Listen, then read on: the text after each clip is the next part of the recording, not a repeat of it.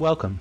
This is the Life Habits podcast series, and my name is Carl Vredenberg. This is the series that helps you to learn new habits to optimize your life in order to stay sane in this crazy world. This is episode number 51, and the topic for today is sleep. Now, you may recall that we had a session that involved sleep some episodes ago. In fact, it was Life Habits number 42. It was on sleep, food, mood, and exercise, and it was with my guest, Marie-Josée Char. And we have Marie-Josée back again to do the promised drill down on the topic we talked about during that session that we would come back to, which is sleep. So I'd like to welcome Marie-Josée back again. Welcome, Marie-Josée.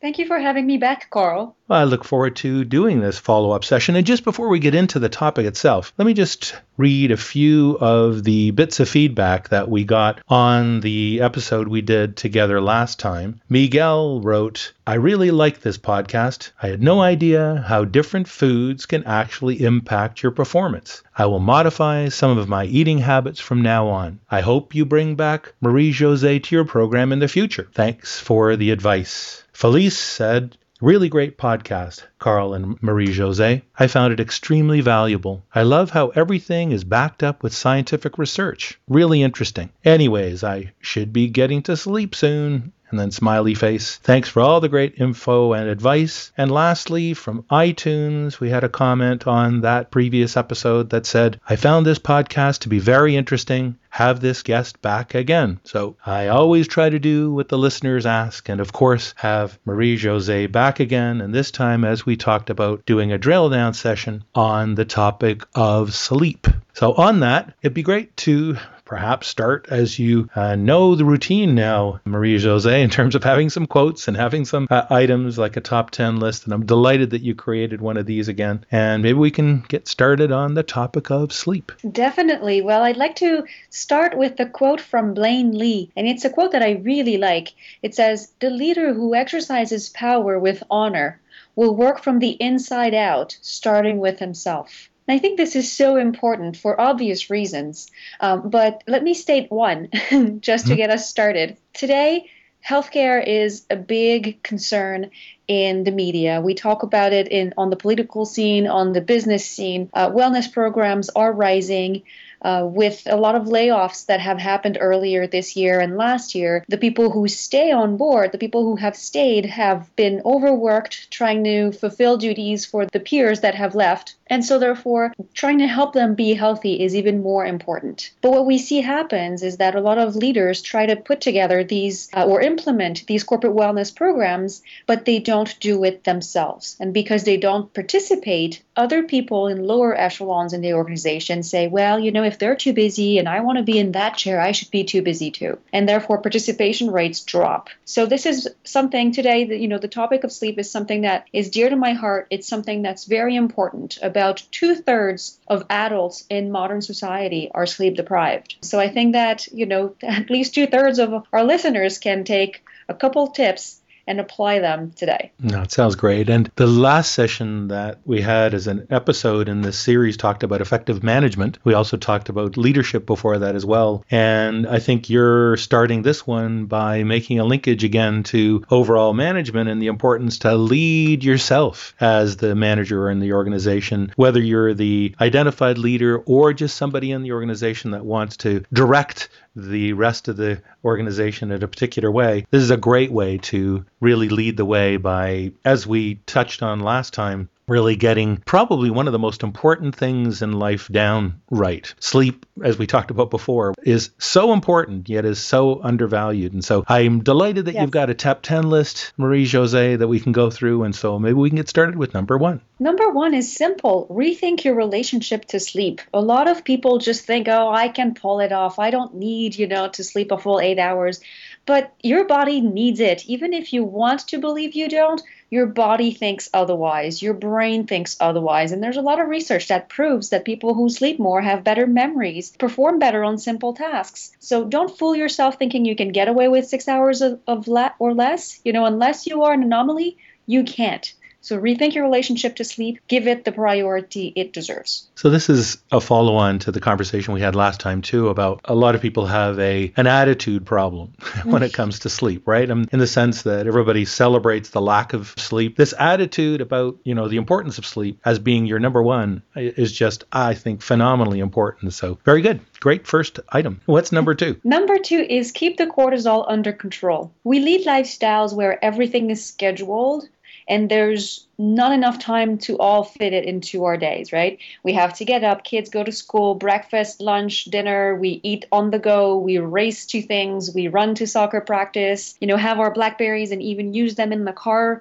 ride to the office. At the office, it's an endless day, a marathon. We don't take a break. We don't, sometimes I even know some people who won't drink water because they don't want to have to go use the restroom. So, it's crazy how much we are scheduled. And that leads our bodies to produce too much cortisol. And cortisol is linked with insomnia. So what I suggest is keep the cortisol under control. And to do that, try to manage some pauses in your day. And if you can't have a 15-minute break, if your day is really so out of control that you can't even take a 15-minute break, then take a 3-minute break and do a breathing break. And what you do during that time is that you're trying to breathe out for twice as long as you breathe in.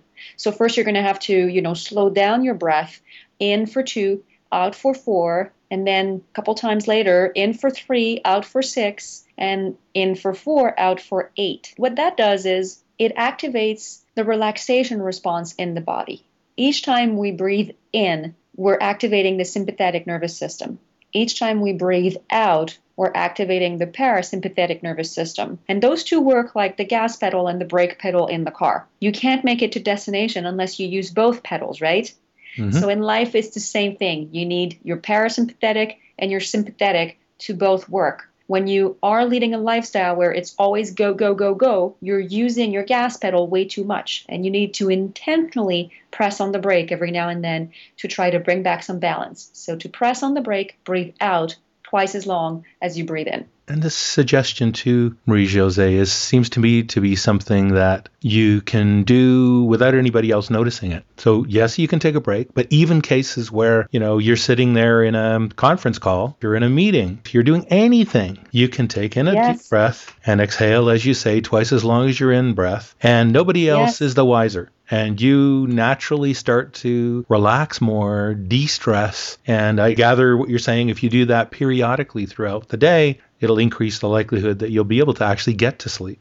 That's right, because you will have less cortisol in your body, and so therefore less of that chemical that's keeping you awake at night. Okay, so now we've rethought our relationship to sleep. Now we believe it's important. Now we have gotten rid of some of that excess cortisol in our systems and are not as stressed so that we can actually increase the likelihood that we'll be able to get to sleep. What's number 3? Number 3 is to go to bed and get up at regular hours. The body is very comfortable functioning in cycles of 24 hours. And if you tend to always get up at about 6:30, let's say, always go to bed at about 10:30, your body will naturally know, 6:30 is about to come around, so I'm slowly waking up. Or, it's 10 at night, I'm starting to slow down because I want to pass out. So your body becomes more and more efficient at those cycles, and you're actually taking advantage of your circadian rhythm. The Dalai Lama said that happiness can be found in routines. And so I think that happiness can definitely be found in routines when it comes to sleep. This is one that I find is really interesting with regard to the regularity of your routines in terms of sleep. I didn't necessarily believe this initially, and yet in graduate school, I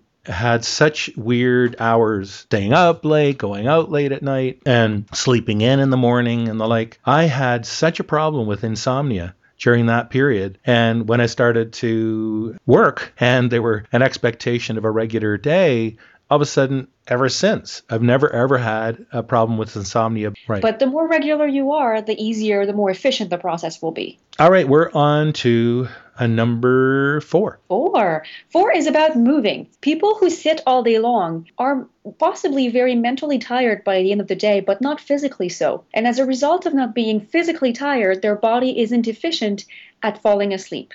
So the more you move during the day, the more active you can be, the more recovery your body will need when it comes nighttime. And then again, you will be able to sleep better. The second benefit of this is that by being physically active, you will be getting rid of the excess cortisol that you may have been building at work or through stress or through an overpacked schedule. You will also be building serotonin levels, and serotonin is a sleep regulator. So moving gets you more physically tired, gets rid of the cortisol, and boosts serotonin. All good things to help you sleep peacefully. Now, when you're going to do more movement in order to get to sleep, is there any advice that you would give as to, if you're going to be going to bed, let's say at like 11 o'clock, is there a time beyond which you shouldn't be engaging in a lot of movement, like let's say working out, like if you're going to go for a run or whatever? Is there some guidance as to how close you should be doing that? Yes, it's best not to do any physical activity that will make you sweat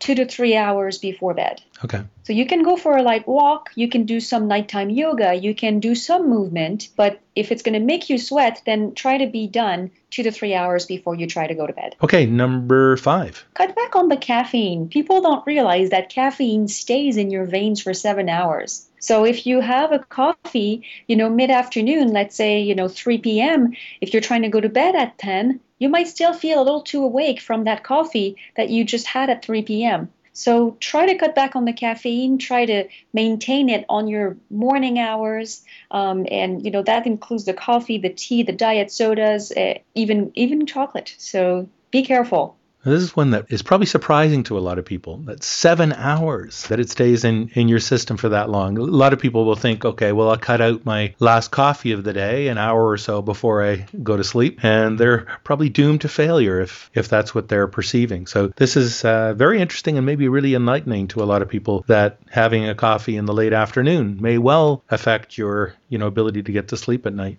You have a great lead in to our number 6, because you said it's enlightening, and number 6 is about being enlightened or not. So let me tackle this one. Our brain interprets light as a sign that we have to be awake, because we were made to live out in nature and we were meant to be awake during the day and asleep at night. So the more exposure to light you can get during the day and the less exposure to light you can get at night, the more efficient you are again with your sleeping and getting awake cycles. Now, this includes the television. The television not only is shedding light, but it's kind of throwing it at you, throwing it in your face. So your brain interprets that as, ooh, I got to be awake, I got to be alert and pay attention. And so therefore, light from the TV can keep people up. So some people say, I can't pass out unless I have my TV on. And I'm thinking, okay, well, that might work for some people.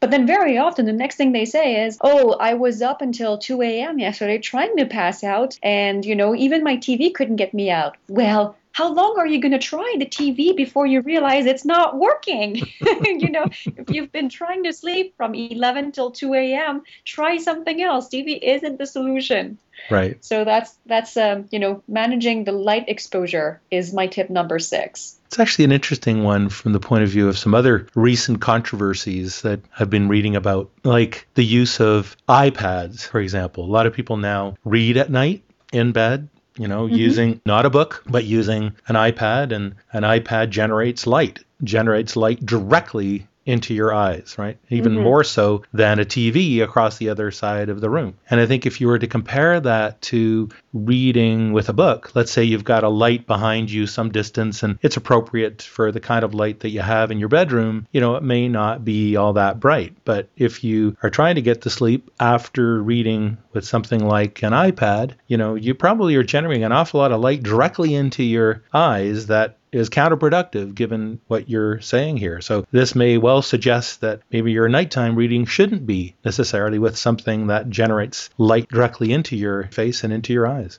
It's a good point, and there is no better way than trial and error.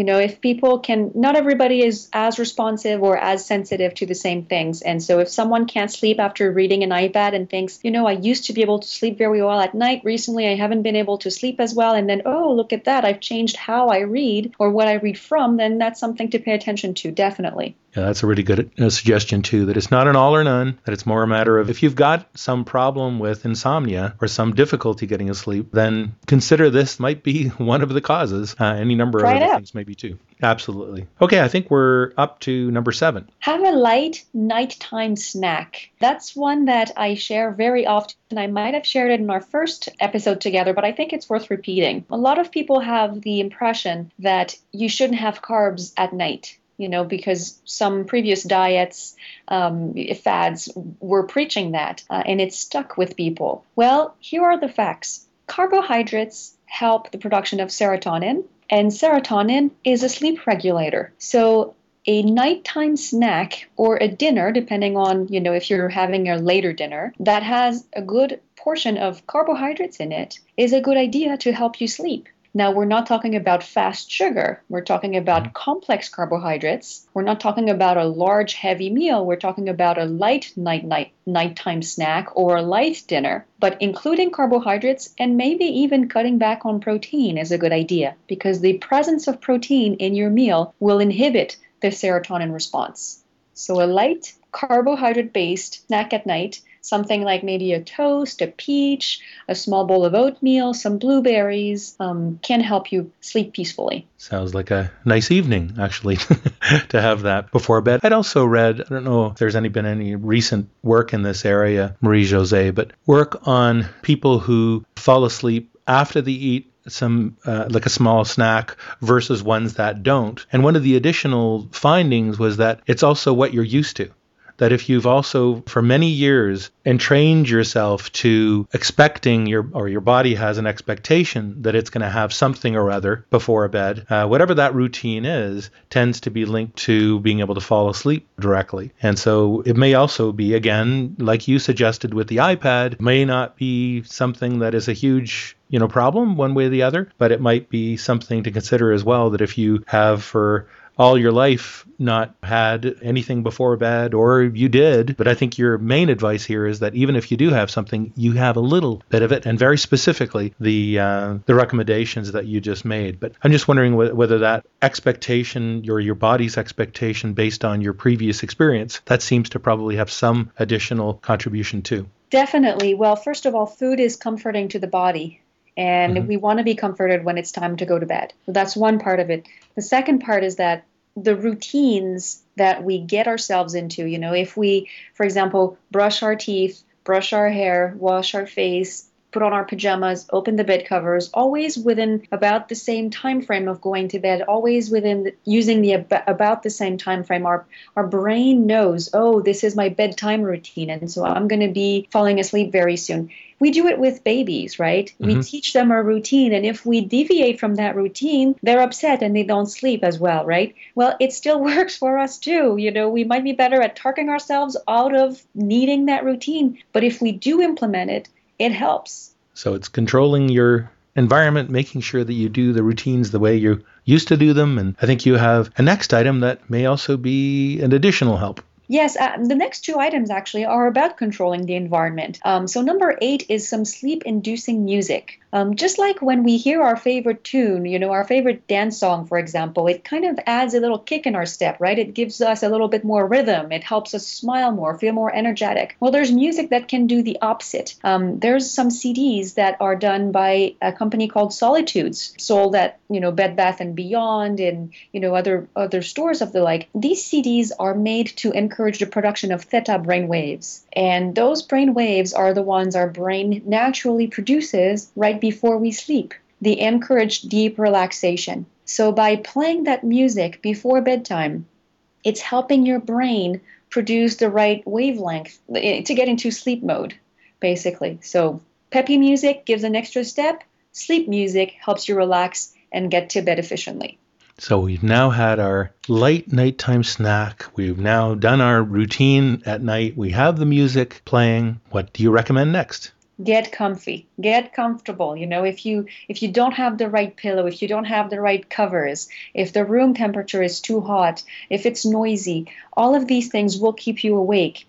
Sleeping is about blocking away all sensory input. And so help yourself block it by making it absolutely comfortable. That's something that people tend to forget because their bedroom is their bedroom. They feel that it's always been that way, so it should be fine. But then they go on vacation or they go to a hotel and they're like, oh, I slept so well. Well, maybe there was an element of comfort there that you can bring into your home, replicate, and have it work for you all the time. One example that comes back a lot, people will be not only reading from their iPads in bed, but they will leave it by their bedside as it is charging, next to their cell phone, that's also charging, right next to the digital clock, and all of these little lights, that kind of sparkle away through the night, do not contribute to helping you sleep very peacefully. So blocking away some of that noise, that visual noise, helps. It's interesting that you mentioned going to a hotel and controlling everything that's there.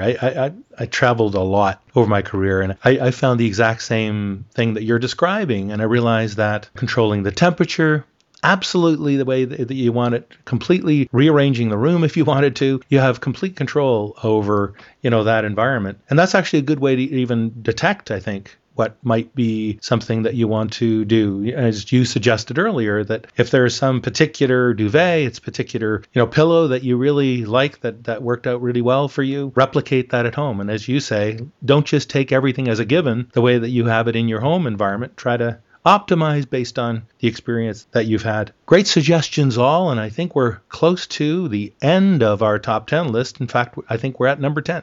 We are at number 10. And number 10 is about learning how your body functions. If everything else failed, then get yourself a journal and write in it what happened before your bad nights of sleep versus what happened before your good nights of sleep.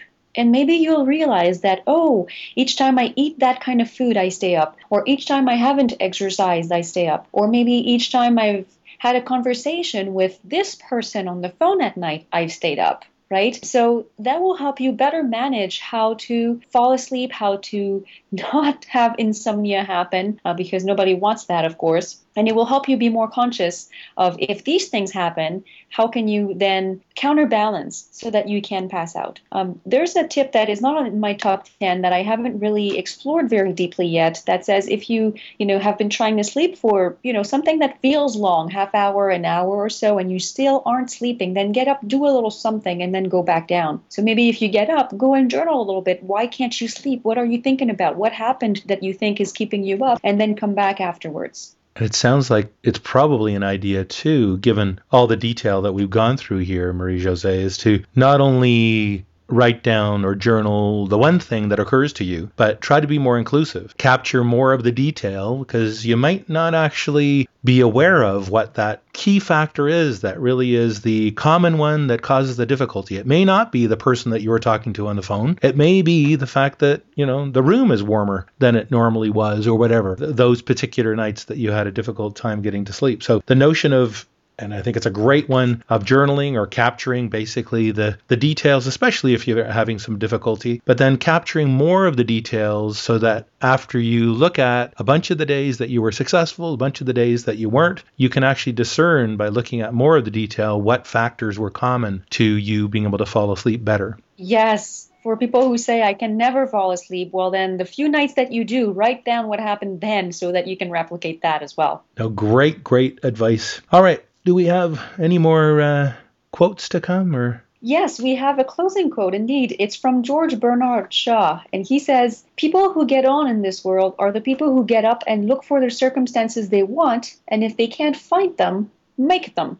So I think that's very pertinent to our last 3 items on our top 10 list today. Excellent list. And I should also just mention, I tweeted on Twitter prior to our session together that we would be doing another session together. And I got some feedback and, in fact, a request from Tim on Twitter, who asked about any advice to help with jet lag. Do you have any suggestions regarding that? Yes, jet lag is indeed difficult, and there are no tips that are foolproof, but we can definitely try some strategies to alleviate the problem of jet lag.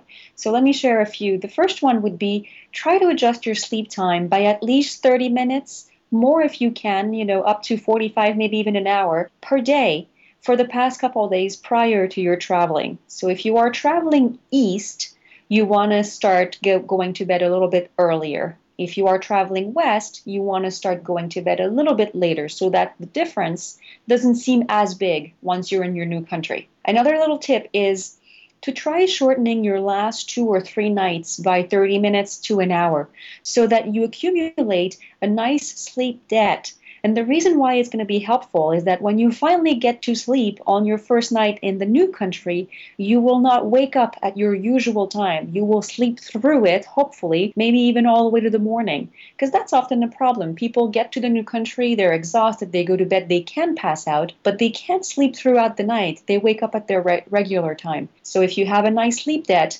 and that's the only time that sleep debt is ever nice, Right. it can help.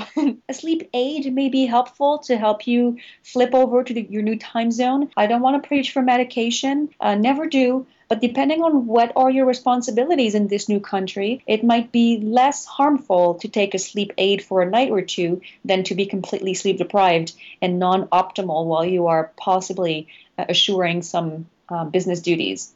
Get maximum light exposure during the day and minimum light exposure at night so that you can help your circadian rhythm or your biological clock adapt to your new time zone. We've already mentioned why this works, but you can really capitalize on that as much as you can. And if you can go outside to get a lot of light, not just internal light, but light that comes from Mother Nature, even better. And last but not least, when you are traveling east, try scheduling work whenever you can, late in the day, so in the afternoon or the evening, and do the opposite if you're traveling west. So in that case, you would be trying to schedule whatever is most important in your day early. So you try for earlier morning activities so that you can capitalize on your times where you feel most alert. Excellent advice. A lot of people do get jet lag and tend to travel all over. And so I think those suggestions are excellent. I just add as well, there was research just a few years ago that looked at how quickly various circadian rhythms adjust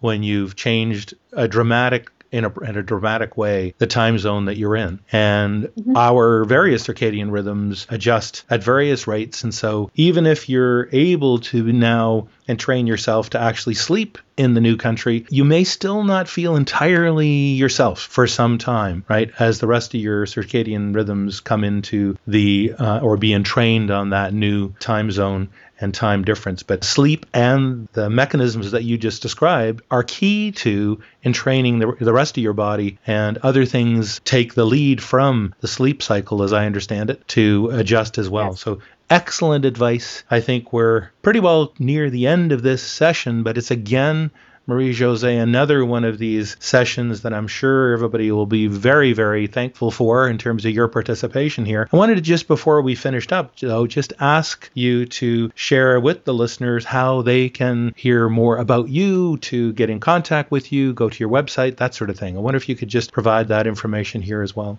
Of course, thank you for asking. Well, I have a newsletter that the sign up is very clear and obvious from my webpage. The webpage is smartsandStamina.com. So that's spelled SMARTSANDSTAMINA.com. So on the left-hand side, they can see the sign up for my newsletter. The newsletter is free, comes out every 2 weeks on a Wednesday, takes less than 90 seconds to read, and will give you one concrete tip that you can apply today for free to get either better sleep, food, mood, or exercise habits. So helping you be healthier, happier, and more productive. And also I have my contact page on the webpage where people can find all of my information, either send me a question, send me an email, even call me. It's all right on there. Excellent. And I've been reading those newsletters, and I love the fact that they take like 90 seconds to read. What other newsletters do you ever get that you can read that quickly and have such value directly from it? So congrats on that and everything else that you've been doing, Marie-Josée, and thanks ever so much for this session. And at some point, we may well want to do another one of these and another drill down topic, and we'll see